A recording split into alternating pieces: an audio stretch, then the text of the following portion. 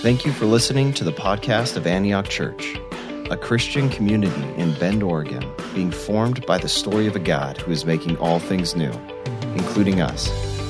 You can learn more at antiochchurch.org. Thanks for listening.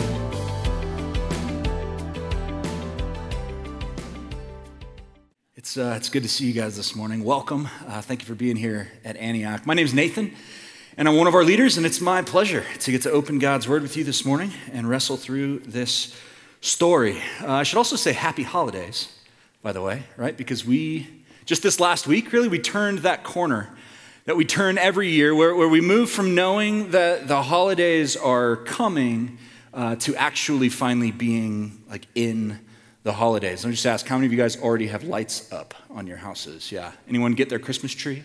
Yeah? A few of you? Yeah, good job. We are in it. We are in it. I was driving to the office Friday morning after Thanksgiving, and already Christmas music is in full swing on the radio. And I have to also say this wasn't the first time for me this year that I was baptized in the sounds of joyful holiday merriment, because if you've been in our offices, you may know that my office is closest to Kip's office. And if you didn't know this about Kip, he starts playing Christmas music in October for all of our joy. So we're back in it, right? We're back in the Christmas season. And the reality is that for the next month, everywhere we go, we are going to see it, and we are going to hear it, and we are going to feel this Christmas stuff, right?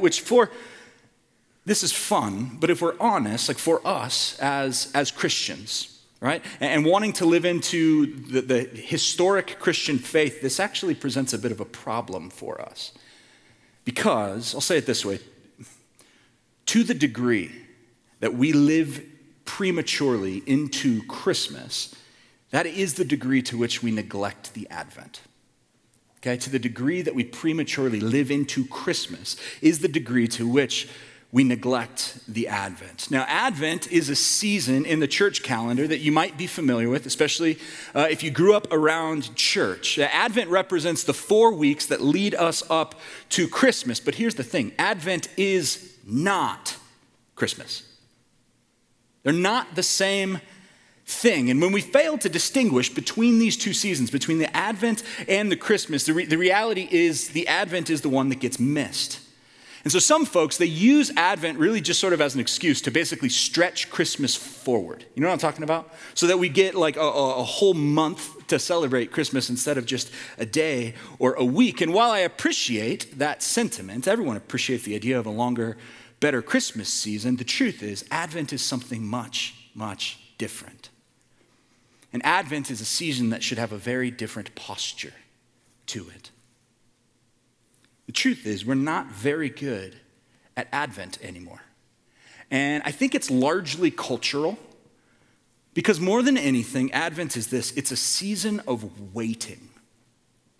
It's a season, it represents the season of waiting that led up to the birth of Jesus, the coming of the Messiah. And waiting is not a virtue of our culture, is it? Right? Think of Amazon Prime. Like, when is the last time you waited more than 48 hours for anything, right? We don't. It's not a virtue. And so, in wrestling with this idea of Advent, I was trying to think up a metaphor, and the best one I could come up with is actually pregnancy, okay? Pregnancy. So, I would say it this way. Advent is to Christmas what pregnancy is to childbirth. This is also what happens when you're married to a midwife. It's like everything in your mind, you're always thinking like pregnancy, babies, whatever. Pregnancy it's beautiful, right? It's powerful. It's also brutally hard, right? Brutally difficult. It's long. It's exhausting. But it's necessary, isn't it? Like, you don't just get to skip right to sort of the blissful baby. You've got to suffer through. Like, someone has to carry it for hopefully 9 months. And so, if Christmas is the joy and the celebration of childbirth, to stick with this this metaphor, then Advent is the 9 months of heartburn, right? Advent is like the sore back, and Advent is the morning sickness. It's the fatigue and the exhaustion and the stretch marks and like the total disorientation of not being able to recognize your body anymore, right? This is Advent. It's not a season of light and happiness. That's Christmas. That's Christmas. Advent is the darkness that precedes the light. Advent is the discomfort. It's the waiting and the wondering, like, is this baby ever gonna come? That's Advent. I laughed this week because as I was wrestling with this content, my wife got a text message from one of her clients. And the text message, she said, "I have accepted the fact that I am going to be pregnant forever." Which was funny, also incredibly timely. That's a picture of the Advent. And the beginning of our scripture this morning that Crystal just read for us, the scripture opens with this phrase. It says, "In those days, in those days." Now, this was a loaded phrase, okay? Because those days, they weren't particularly happy days. You see, those days referred to this period of time of darkness, one of the periods of probably greatest discomfort in the history of Israel. For those of you that have been around, you know that for the last month or so, we've been hearing from our lead pastor, from Pete, as he unpacked his experience of this 3-week silent retreat that he had in the cabin. And man, in 3 of what I would deem to be probably the most honest and courageous sermons I have ever heard in my life, Pete brought us in on this season of wrestling with God. He talked about struggling with this feeling of feeling completely disappointed with God. Feeling like he showed up, but God never showed up. God never spoke. And Pete was left feeling completely alone, right? It was this really heavy, really hard place to be. Now, I bring that up because that is almost the exact same experience that the nation of Israel was going through as we get to this passage, okay?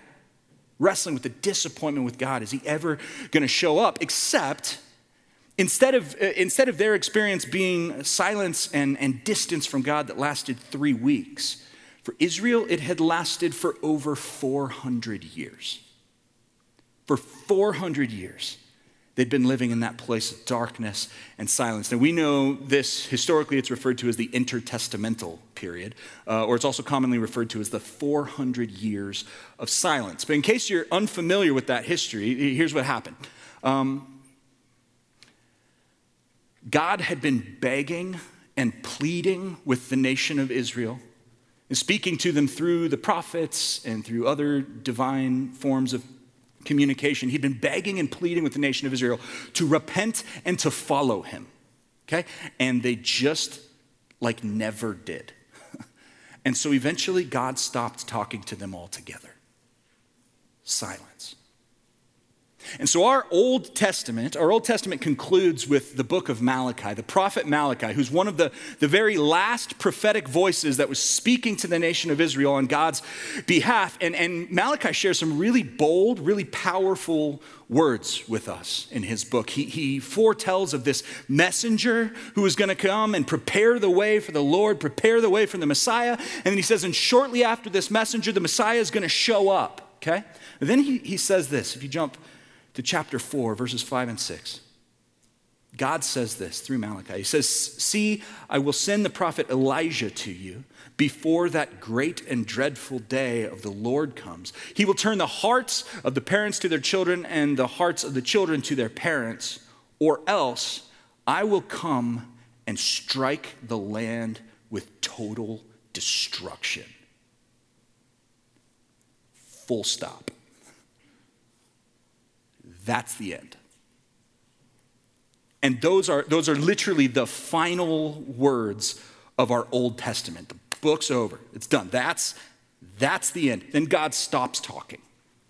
Silence for 400 years. For 400 years, nothing. Not a prophet, not an angel, nothing. That's a long time, isn't it? For our own reference, 400 years ago, the Pilgrims hadn't landed at Plymouth Rock yet. Okay? There's a lot that's happened since then, isn't there? Right? 400 years. And so Israel finds themselves, they're 400 years into this waiting game, and nothing has happened. And they've been living in darkness and silence and disappointment, wondering if God was ever going to make good. Wondering, is this Messiah even ever going to actually show up? Right? Back to our metaphor. Wondering, is this baby ever going to be born? Or are we going to be pregnant forever? Let me ask you a question. Have you ever been, it's kind of a personal question, so don't raise your hands. Have you ever been stood up on a date before? Or maybe like for a dinner party or something? Have you ever been stood up? How long would you wait before you just gave up on that person? How long do you wait? Like, I don't know, maybe 30 minutes? Maybe an hour? I don't know, 2 hours tops? That seems like it's pushing it, right? How do you feel in that moment? Like in those minutes as they're ticking by, as the hours creep along, how are you feeling? Right? Hey, you feeling, am I worthless? Am I completely forgotten? Do I even matter? Guys, that is the setting for the New Testament. And that tension, that discomfort is, I would argue, the true experience of Advent. It's a season of waiting, sure. Also, waiting isn't strong enough language to describe it. This is anticipatory longing. There's a desperation here. This is desperate waiting. This is a wandering in the dark. It's wondering if this God is going to be silent forever, if he's ever going to show up. Wondering, is he even good? Does he even love us? Has he forgotten us, right? That's heavy. This is heavy. And this is not our typical experience of Advent, is it? No. It's not. Why? Because we really just want 5 weeks of Christmas. We want the celebration, not the tension. We like the cuter version, right? The milder, or we could say domesticated version of Advent. We like you guys know the little Advent calendars, right? With like you open the window and there's the chocolate and whatever, a Bible verse every day. Like that's what we want. We want John 3:16 and a Tootsie Roll. We don't, that sounds much better. That sounds much better than this. It sounds a whole lot cleaner than the wrestle that Advent invites us into, where our hearts are crying out, God, we're waiting and we're incredibly uncomfortable. Are you ever going to show? There's this author and theologian, her name's Fleming Rutledge, and she has been incredibly helpful for me this week as I've been wrestling with Advent and particularly the character of John the Baptist. She says this: Advent encroaches upon us in an uncomfortable way, making us feel somewhat out of sorts with its stubborn resistance to anything remotely resembling the season of shopping and decorating and wrapping and partying. And so this is the setting. This is the setting for our passage today. This is the scene onto which John the Baptist first emerges. Centuries of the uncomfortable, desperate waiting, and then this guy bursts onto the scene. And what's funny is that in many ways, he actually brings even more discomfort and awkwardness to an already really difficult situation. You see, John the Baptist shows up and he's fully embodying this tension. He's fully embodying the total weirdness and disorientation of the season.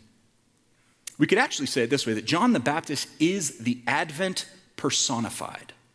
He's the Advent personified, or as theologian Paula Gooder states, John is the epitome of Advent.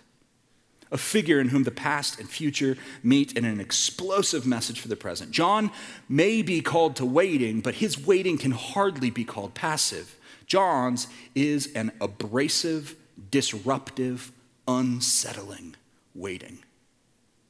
A waiting that is about as active as it's possible to be.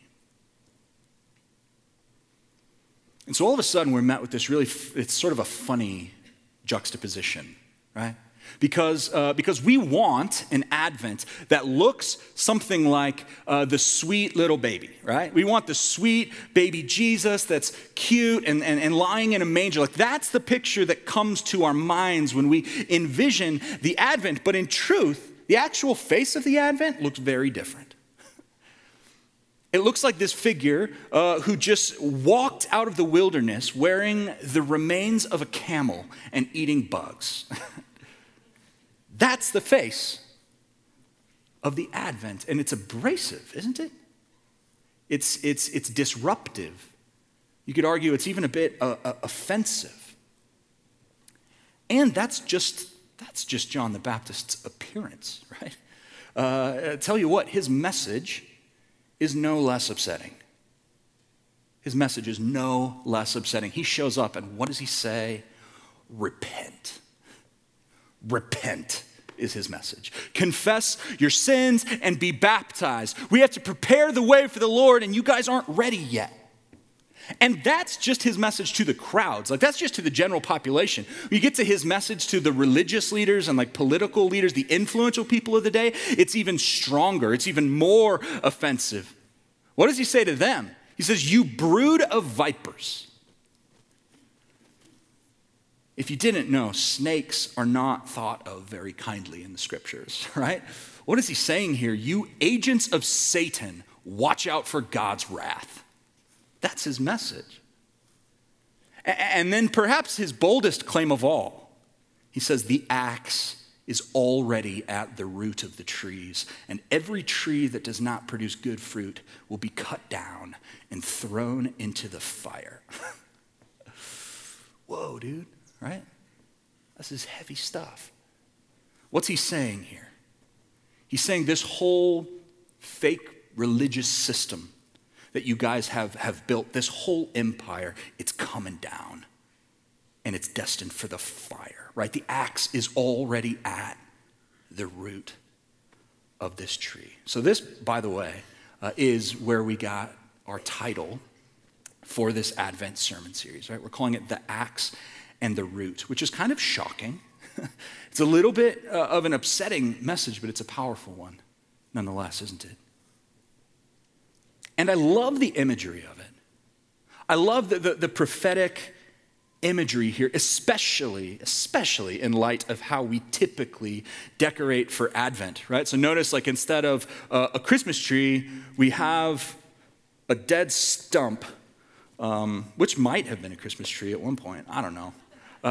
It's definitely not anymore. And instead of like having lovely wrapped presents and gifts around the bottom of it, we've got an axe buried in the wood, right? It's a powerful image. It's not very Christmassy, is it? No, but it is so thoroughly Advent. It's Advent. I had suggested to our staff team that it might be cool if we made some Advent calendars for the kids, like back in Antioch Kids, but like instead of opening the window and then seeing the happy baby Jesus saying, "I love you," or whatever, or like the angels saying, "Behold, I bring you good news of great joy," it'd be like a picture of a madman wielding an axe and screaming, "Repent," right? Linda didn't love the idea. And that's also why I'm not a children's pastor.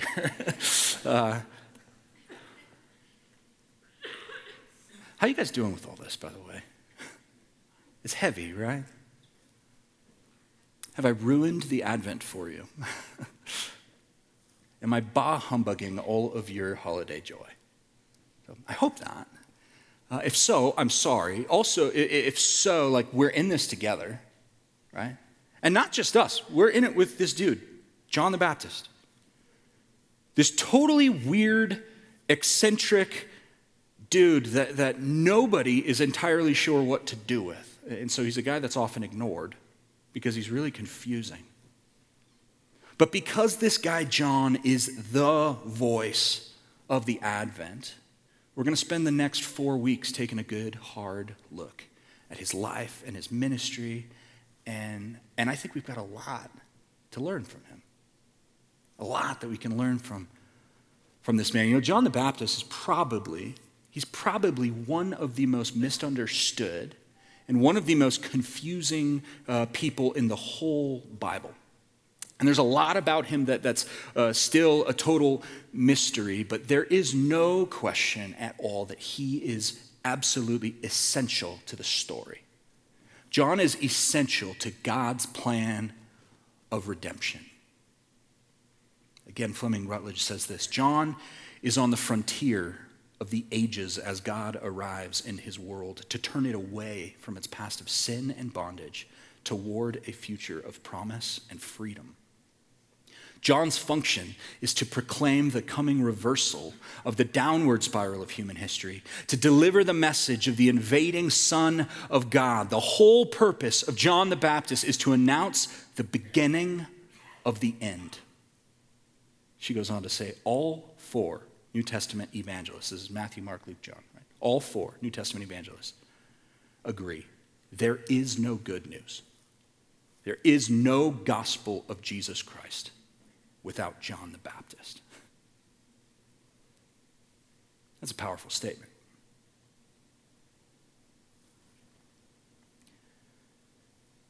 John the Baptist is a unique guy.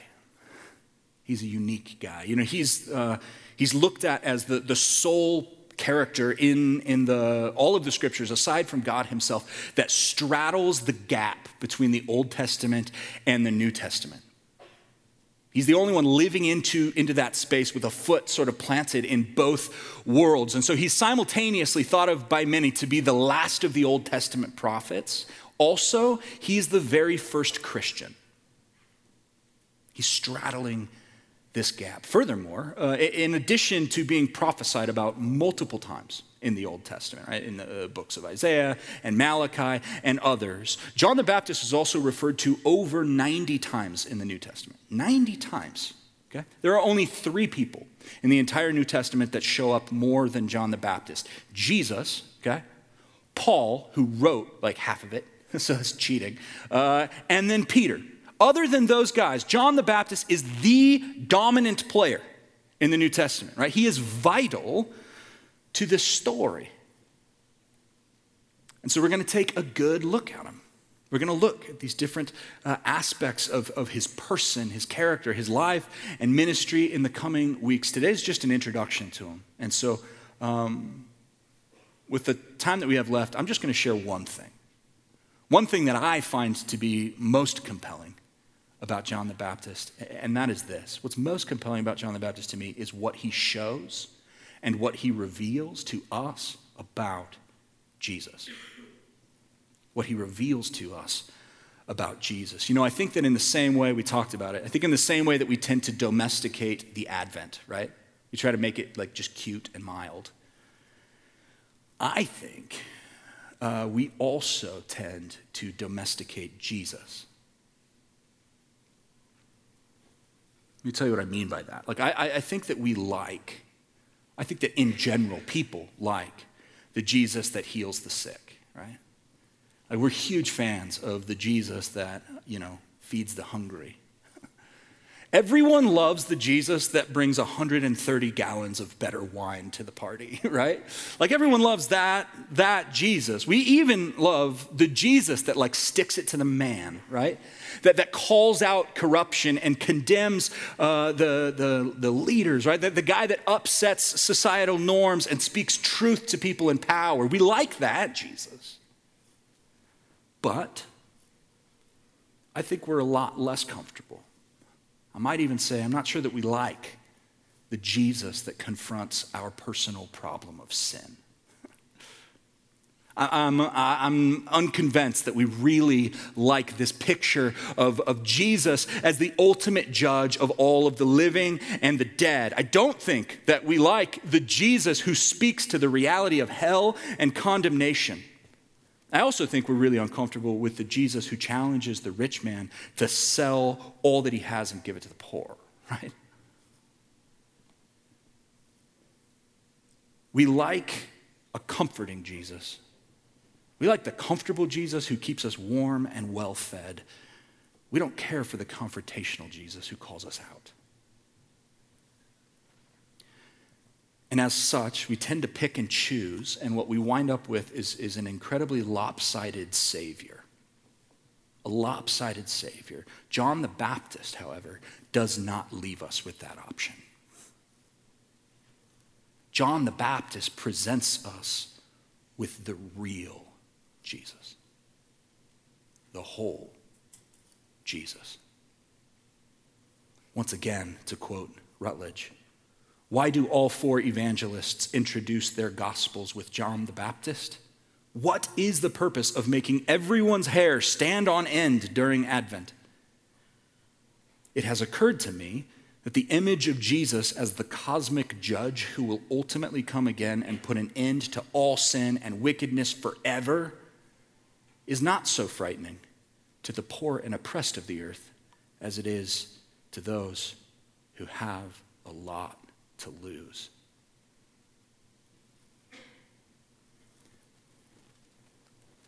John the Baptist doesn't permit an unbalanced view of Jesus. He brings us the whole Jesus. He bears witness to the Jesus that is both the gentle, merciful Lamb of God who takes away the sins of the world, and also the Jesus who will baptize with the Holy Spirit and with fire, the Jesus whose winnowing fork is in hand and is clearing the threshing floor, gathering his wheat into the barn and burning up the chaff with unquenchable fire. So if we take John seriously, we can't water down Jesus. We can't do it. We don't get to pick and choose the parts we like. We either get the real Jesus, all of him, or we get none of him. And as we read John the Baptist's story, as we wrestle through these different gospel accounts, we find out very, very quickly what John thinks about Jesus. We find out very quickly who this Jesus is through John's eyes. But that, for me, begs then another question. And the question is this: we know what John thinks of Jesus, so what does Jesus think of John, right? What does Jesus think of John? Like, is he too weird? Is he too out there? Is his message too bold? Is it too shocking, too upsetting? Is he just too strange? What does Jesus think about John? He tells us later in Matthew's Gospel, chapter 11, verse 11, Jesus says, "Truly I tell you, among those born of women, there has not risen anyone greater than John the Baptist." What does Jesus think of him? Jesus thinks really highly of him. He thinks really highly of him. But here's what I find most fascinating about this, most interesting. You guys have heard the saying, the adage that imitation is the sincerest form of flattery, right? Or the highest form of praise. Imitation. In the church, our process of discipleship is often, we often talk about it as the process of becoming increasingly Christ-like, right? So questions like, what would Jesus do? Is a valid question, a good one. Like, how can we become more like him? How can we love people more like Jesus did, etc.? Here's the fascinating thing about John the Baptist, okay? John was Christ-like, yes. But I think even more accurately, we could say that Jesus was John-like. Stick with me. Jesus was John-like. The parallels that exist between the lives of these two men are incredible. There are dozens of them, dozens and dozens. But here's the deal. In all of them, it was John that came first. John came first. I'm going to share just a couple of these parallels with you to paint the picture. Both Jesus and John had these incredible, miraculous birth narratives in which like angels appeared and declared who these men were going to be someday. That doesn't happen very often. It happened for both of them. Okay? Secondly, as we look at John's life, we see that John came out of the wilderness and he began his ministry of preaching and baptizing. Okay? So Jesus gets baptized, then heads into the wilderness before beginning his ministry of preaching and baptizing. And it's not only like their road to ministry that was similar, it was the actual ministry, like the actual message, the actual gospel that they presented, okay? John's gospel was this, Matthew 3. Repent, for the kingdom of heaven has come near. Jesus' gospel, next chapter, 4, verse 17. Repent, for the kingdom of heaven has come near. It's the same gospel. It's the same, Jesus is preaching John's sermon, right? It's the verbatim. Multiple times in these guys' lives, they are mistaken for one another. In Matthew 16, Jesus is having a conversation with his disciples, and he says, who do people think that I am? Who are they saying that I am? And they're like, yeah, mostly people think you're John the Baptist. They're mistaken for one another. Additionally, their crew that they ran with, like their entourage, shockingly similar. Both of these guys surround themselves with who? With the down and outs. With sinners and prostitutes and tax collectors. Those are their people. Those are their disciples, which was incredibly upsetting to the religious leaders watching this all go down. And then finally, both of these men are martyred. Both of them killed for upsetting the socio-political, religious norms of their day. There's a lot of parallels here, isn't there? But in every single one of these things, John led the way. John did it first. And then came Jesus. And I find this really fascinating. Like there are many people throughout history of whom we can say, yeah, that person was Christ-like, right? That person reminds me of Jesus. But for how many people can we say that Jesus was them-like? I think John the Baptist. We've got maybe, I don't know, he might be the only one. And that's fascinating to me. And yet, for all their similarities, for all that they shared in common, there is one important distinction, right? One important distinguisher. And while they were both prophetic, while they were both powerful, humble, godly leaders, the truth is only one of them was our Savior. Only one was Lord, and the other simply spent his life pointing to him. And so it's interesting, this in a stroke of kind of tragic irony. The axe that John declared is already at the root, right, winds up getting turned back on him at his death. He's beheaded in Herod's palace. But while both Jesus and John would be executed unjustly, only one's death would serve as the payment for our sin. Only one's death brought about reconciliation. John gave his life in service of God. Jesus gave his life serving God, but in a very real way, gave his life in service of us. Right? John calls us to repentance. Jesus made that repentance and our forgiveness possible. John spent his whole life pointing everyone that he came in contact with toward Jesus. And as such, he was incredible. He was an incredible messenger and evangelist. The guy's the voice of the Advent. But Jesus is Lord.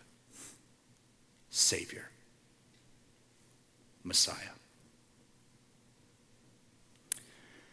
And so here's my challenge for us as we continue to wrestle with his life and we walk through the Advent season. I'll say it this way. Let John be John. Let him be a bold example to you, albeit a difficult one and a super weird one. But let John be John. Embrace his weirdness. Let him mess with your holidays, okay? Look at him. Learn from him. See him. Let John be John. But more importantly, let Jesus be your Savior. Let John be John. Let Jesus be Lord. I'm going to share with you one final scripture. This is from the evangelist John, not the Baptist John, the gospel writer. And this is how he introduces us to these two characters. He says, there was a man sent from God whose name was John. He came as a witness to testify concerning the light, so that through him all might believe. But he himself was not the light. He came only as a witness to the light, the true light that gives light to everyone was coming into the world, and to all who would receive him. To those who would believe in his name, he gave the right to become children of God.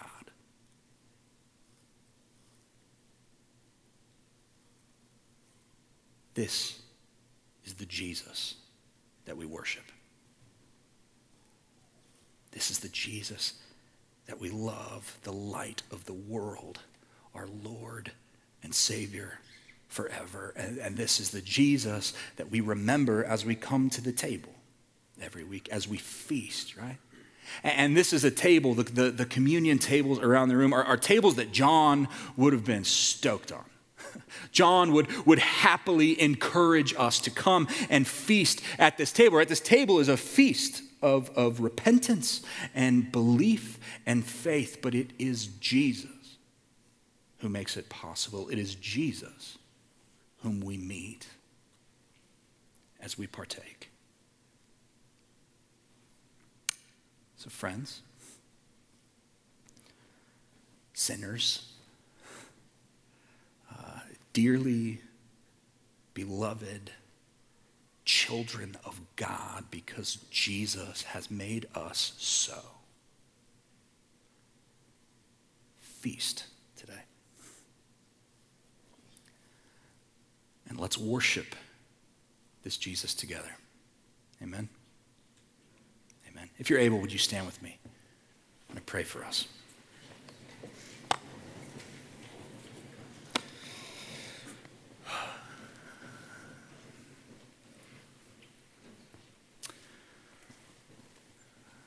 God, your goodness and love and grace is profound.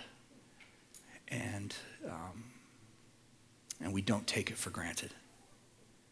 And God, the reality of Advent is heavy. Would you use it to create in us, foster a sense of gratitude and love and anticipation for the hope and the joy and the life that we find only in Jesus. We're thankful for this super weird guy, John the Baptist, that we're still not totally sure what to do with. We're thankful for the way that his life reflected the glory of our Savior and pointed us to the fulfillment that we would find in Christ.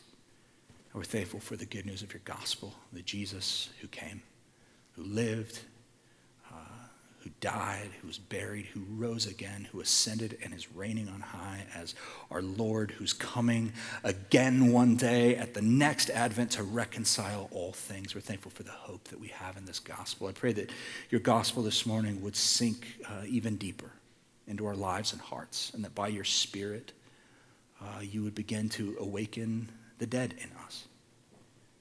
God, you gently call us to repentance and to belief. And I pray that you would accomplish those things in our hearts this morning. So we love you. God, we thank you. We praise you. In Jesus' name. Amen.